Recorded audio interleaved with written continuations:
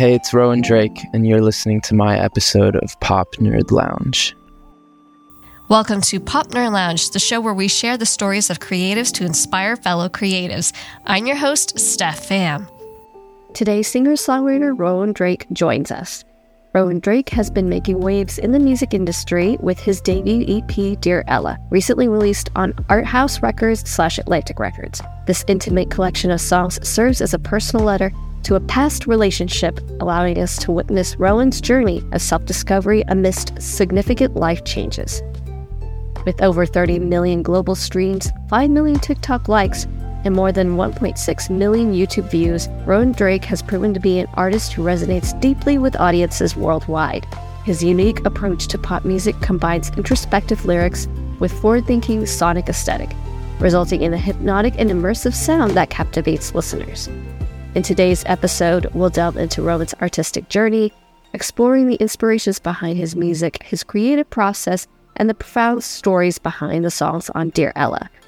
Get ready for a compelling conversation filled with authenticity, vulnerability, and artistic passion as we uncover the depths of Rowan Drake's musical artistry.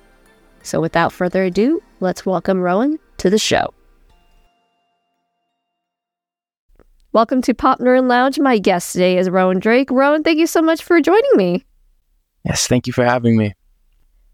Can you tell us where your musical story begins? Gosh, it would have to be 19 years ago when I was born, I would say, which is coming up in 3 days, will be my 20th birthday. So I guess more like 20 years, which is crazy. But I think I was born just into a family of music lovers. My parents weren't musicians, but they were definitely just music connoisseurs and lovers. My mom would follow around a band called the Grateful Dead, and my dad just, had a love of learning very basic amounts of every instrument possible, from a banjo to a piano to a guitar. So I think I just kind of grew up in a household where music was very supported and very appreciated, and it was never really a question of whether I was singing a song or being sung a song or trying to write little jingles here and there. It was just always a big part of my life. So I think, that was the very, very early roots, and it didn't come back into my life in a serious way until much later, but it definitely laid its foundation from the time I was born. First of all, happy early birthday to you. Thank you. And then second of all, I want to ask, you mentioned that you grew up in this music-loving household, which I admire that because that's how I grew up as well. But both my parents really enjoyed music. Growing up in that kind of household, did that encourage you to pursue music?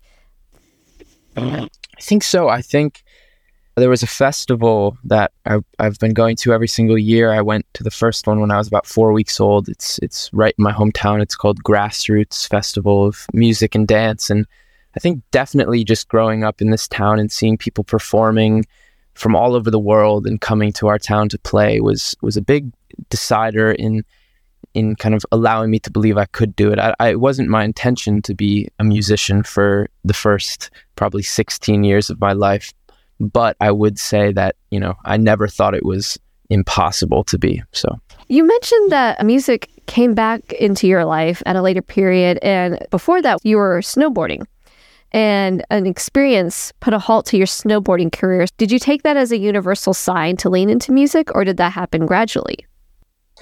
Yeah, I think it was very much just a product of once the snowboarding chapter of my life kind of took a back seat, or I guess more completely left my life, at least in the way I had known it, which was wanting to take it to the highest level, being, the Olympics or something like that.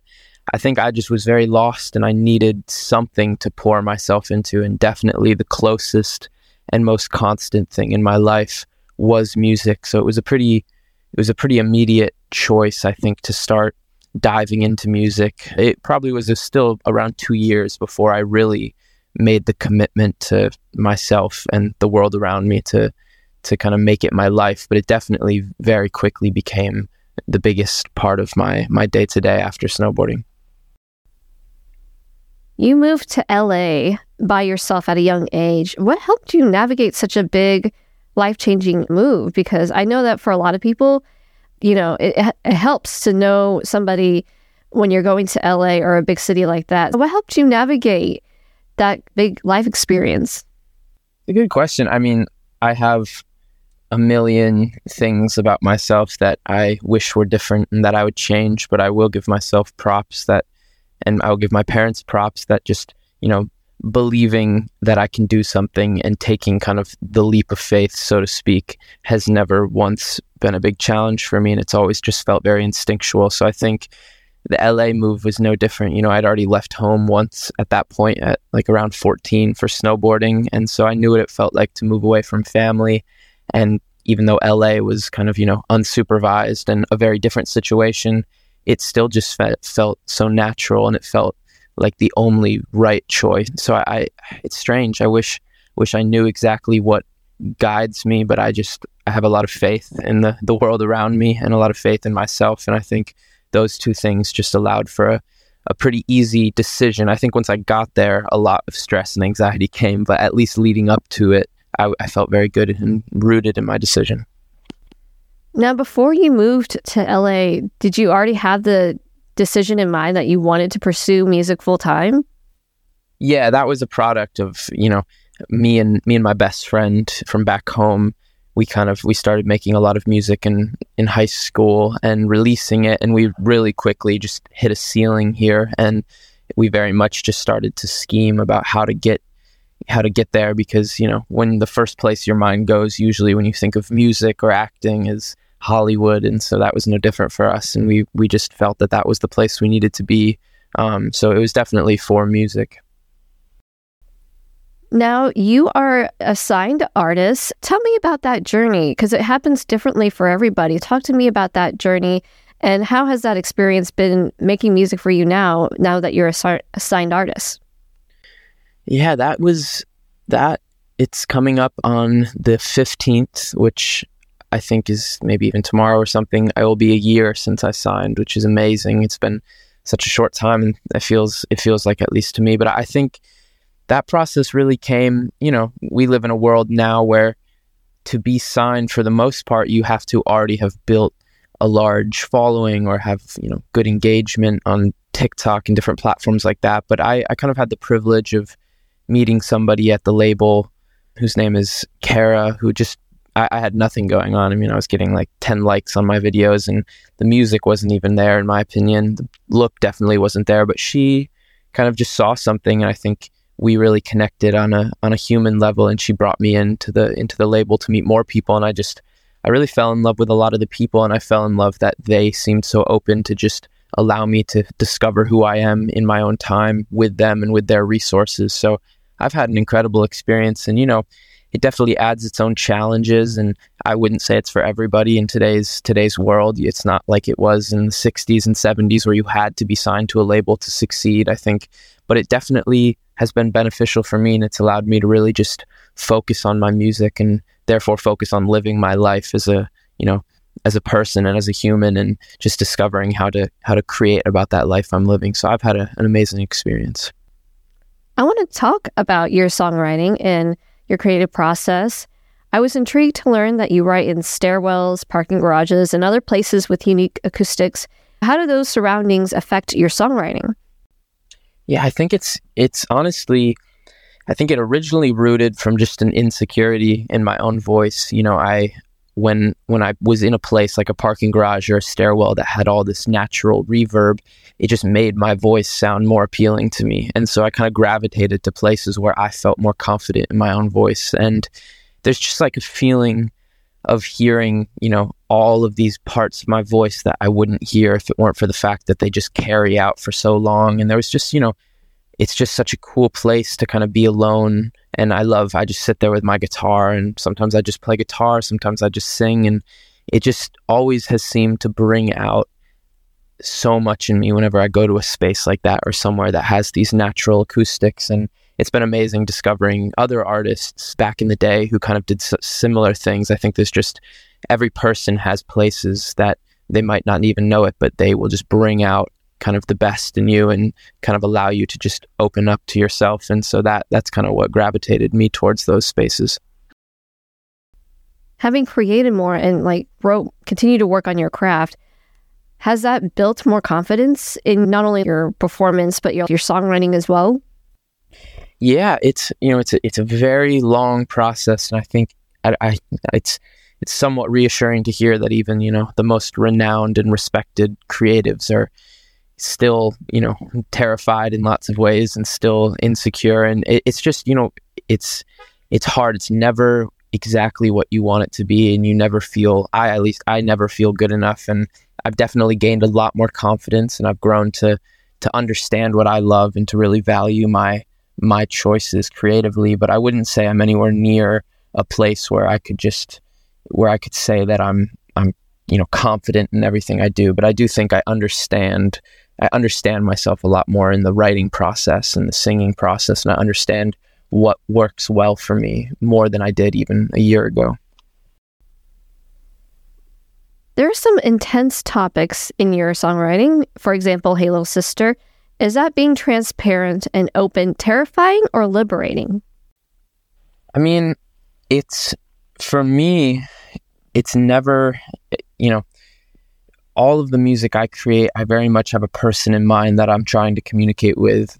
For Dear Ella, the project, it was for Ella, and for Hey Little Sister, it was for my little sister named Ren. And, I think when you're trying to communicate with someone that it would be a disservice to say anything other than the truth. You're not going to communicate with them by saying, kind of shrouding the truth. And so I very much just try to say what I need to say. And, the thought does cross my mind that I'm letting other people into my life, but I know how I listen to music, and I know how I attach other people's songs to my own experiences. So I just imagine that people will do the same thing. And I think, so it's not really terrifying. It's definitely freeing, and more so I'm terrified about what that one person will think. Like, I don't fear for what the world will think, but it's like I fear that my little sister or my mom will hear that song and feel not properly communicated with. And that's so after I have conversations with them before releasing the song and after releasing the song, a lot of that fear is alleviated, and I feel much better in the process.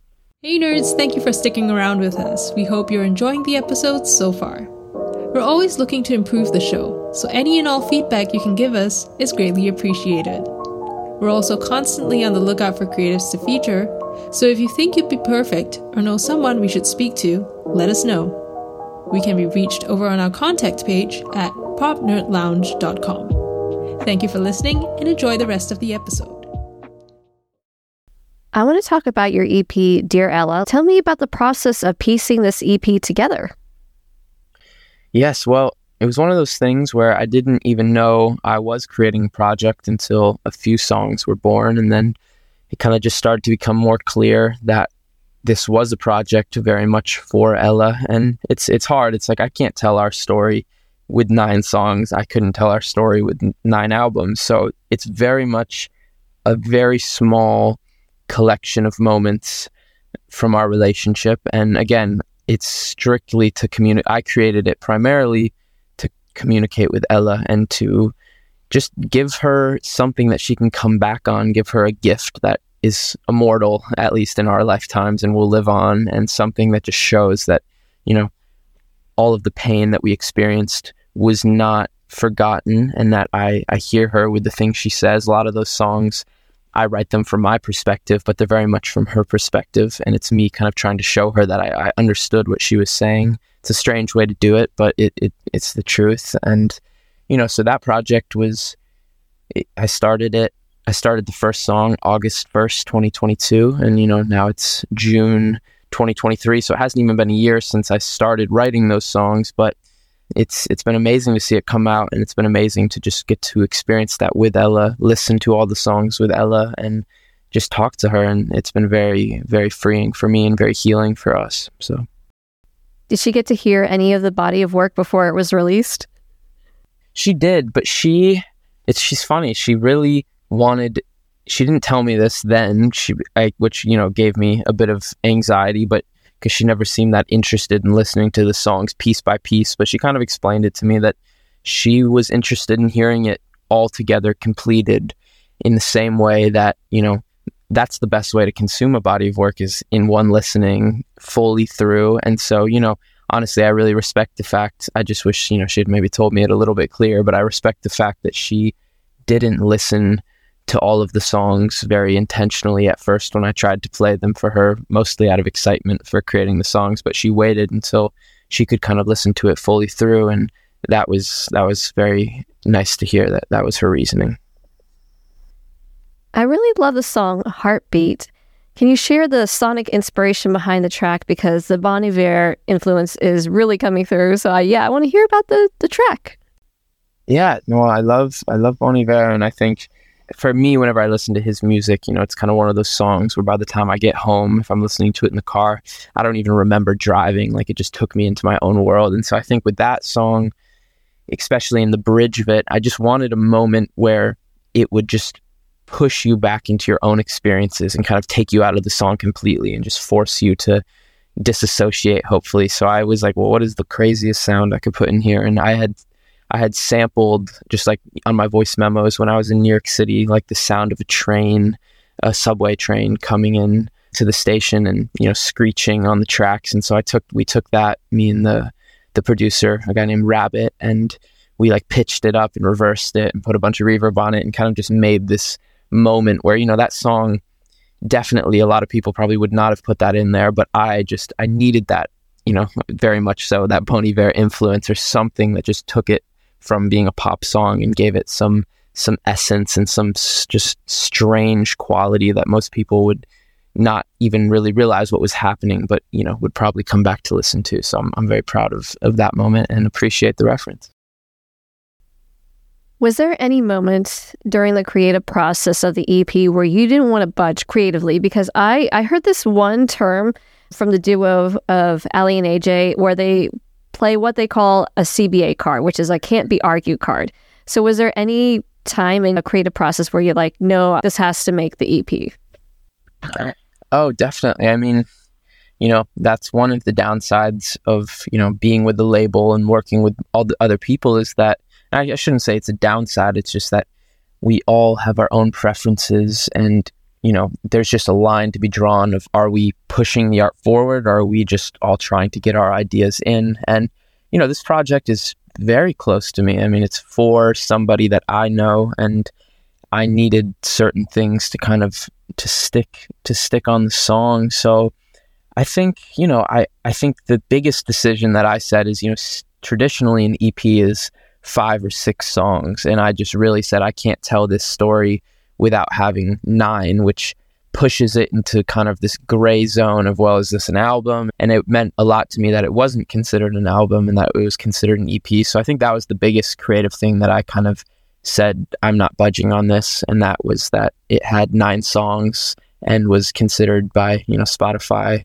an EP. And so that was kind of one of the times that I really had to put my foot down, and I think it paid off. I love how nature is something that you're really passionate about.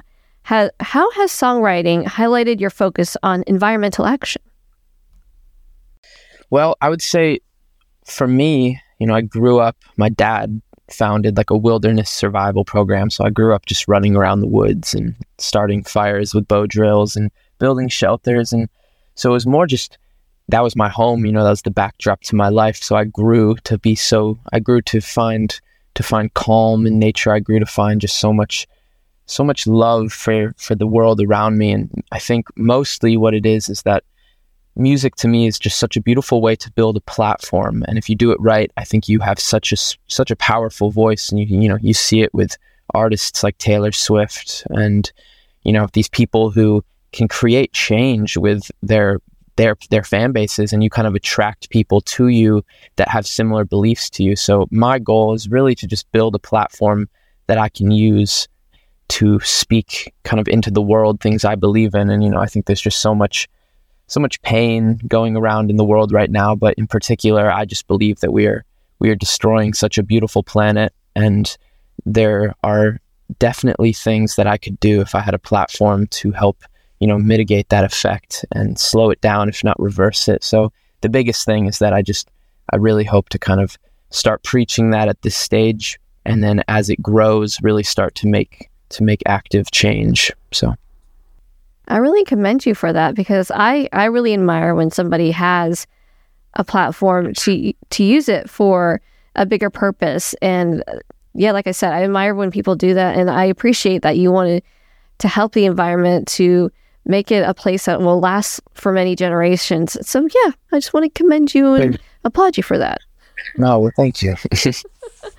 Well, Rowan, we're at my last question for you, which this has been such an easy, chill, and just delightful conversation that I've had with you. So I want to know, why are you a creative?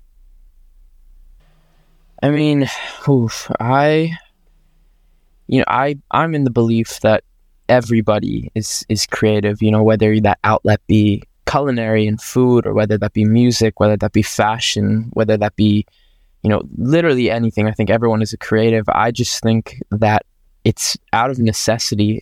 I have a tendency to just go inward. I very much live in my head, and sometimes I just overflow. I boil over, and I need to say things, whether that be to myself, to the people around me. And I don't know why, but the easiest way I've always been able to communicate is by taking a step back, playing my guitar, singing some melodies, and writing a song about it. And so I really just believe that it's out of necessity to not be overwhelmed by life. And I'm so grateful to have found that other people seem to resonate with this and seem to connect with it. I obviously want that, but it's a wild feeling to experience. But I don't know, I don't think I'm any different from anybody else. I just think I've been given the platform. I've been giving the acceptance by my parents to create. They gave me permission. They said it is okay if this is what you want to do. And I will not downplay that, because so many people are told by the ones closest to them that this is not a career they can pursue, and being a creative is looked down upon still by many. And I'm just so thankful that was not my part of my story. But so to answer your question, I'm not entirely sure. I think it's out of necessity. Well, Rowan, I've had such a wonderful time speaking with you. I'm going to turn the floor over to you, and you can tell our listener where to find you on social media, where they can check your music out, and go stream the Dear Ella EP if you haven't already. It's a fantastic EP. I've enjoyed it, so I hope people check it out. Well, yes, and thank you so much again for chatting. And everyone can, you can just find me at rowan.drake on Instagram, Rowan Drake on Spotify, Apple Music, YouTube, SoundCloud, etc. Pretty much anywhere. Or if you want to hear that specific project, it's just Dear Ella on any streaming service. And yeah, again, just thank you so much for the conversation, and I hope you have a good rest of your day.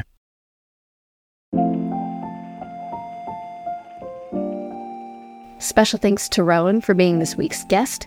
If you want to learn more about Rowan, visit the links in the show notes. Popner Lounge is executively produced by Vico and Steph Pham. Vico serves as the creative director, and Steph Pham is the host and editor. To find out more information about Popner Lounge, visit our website, popnerlounge.com. Thank you for tuning in, and we hope you join us next time for another conversation with a fellow creative. I'm your host, Steph Pham.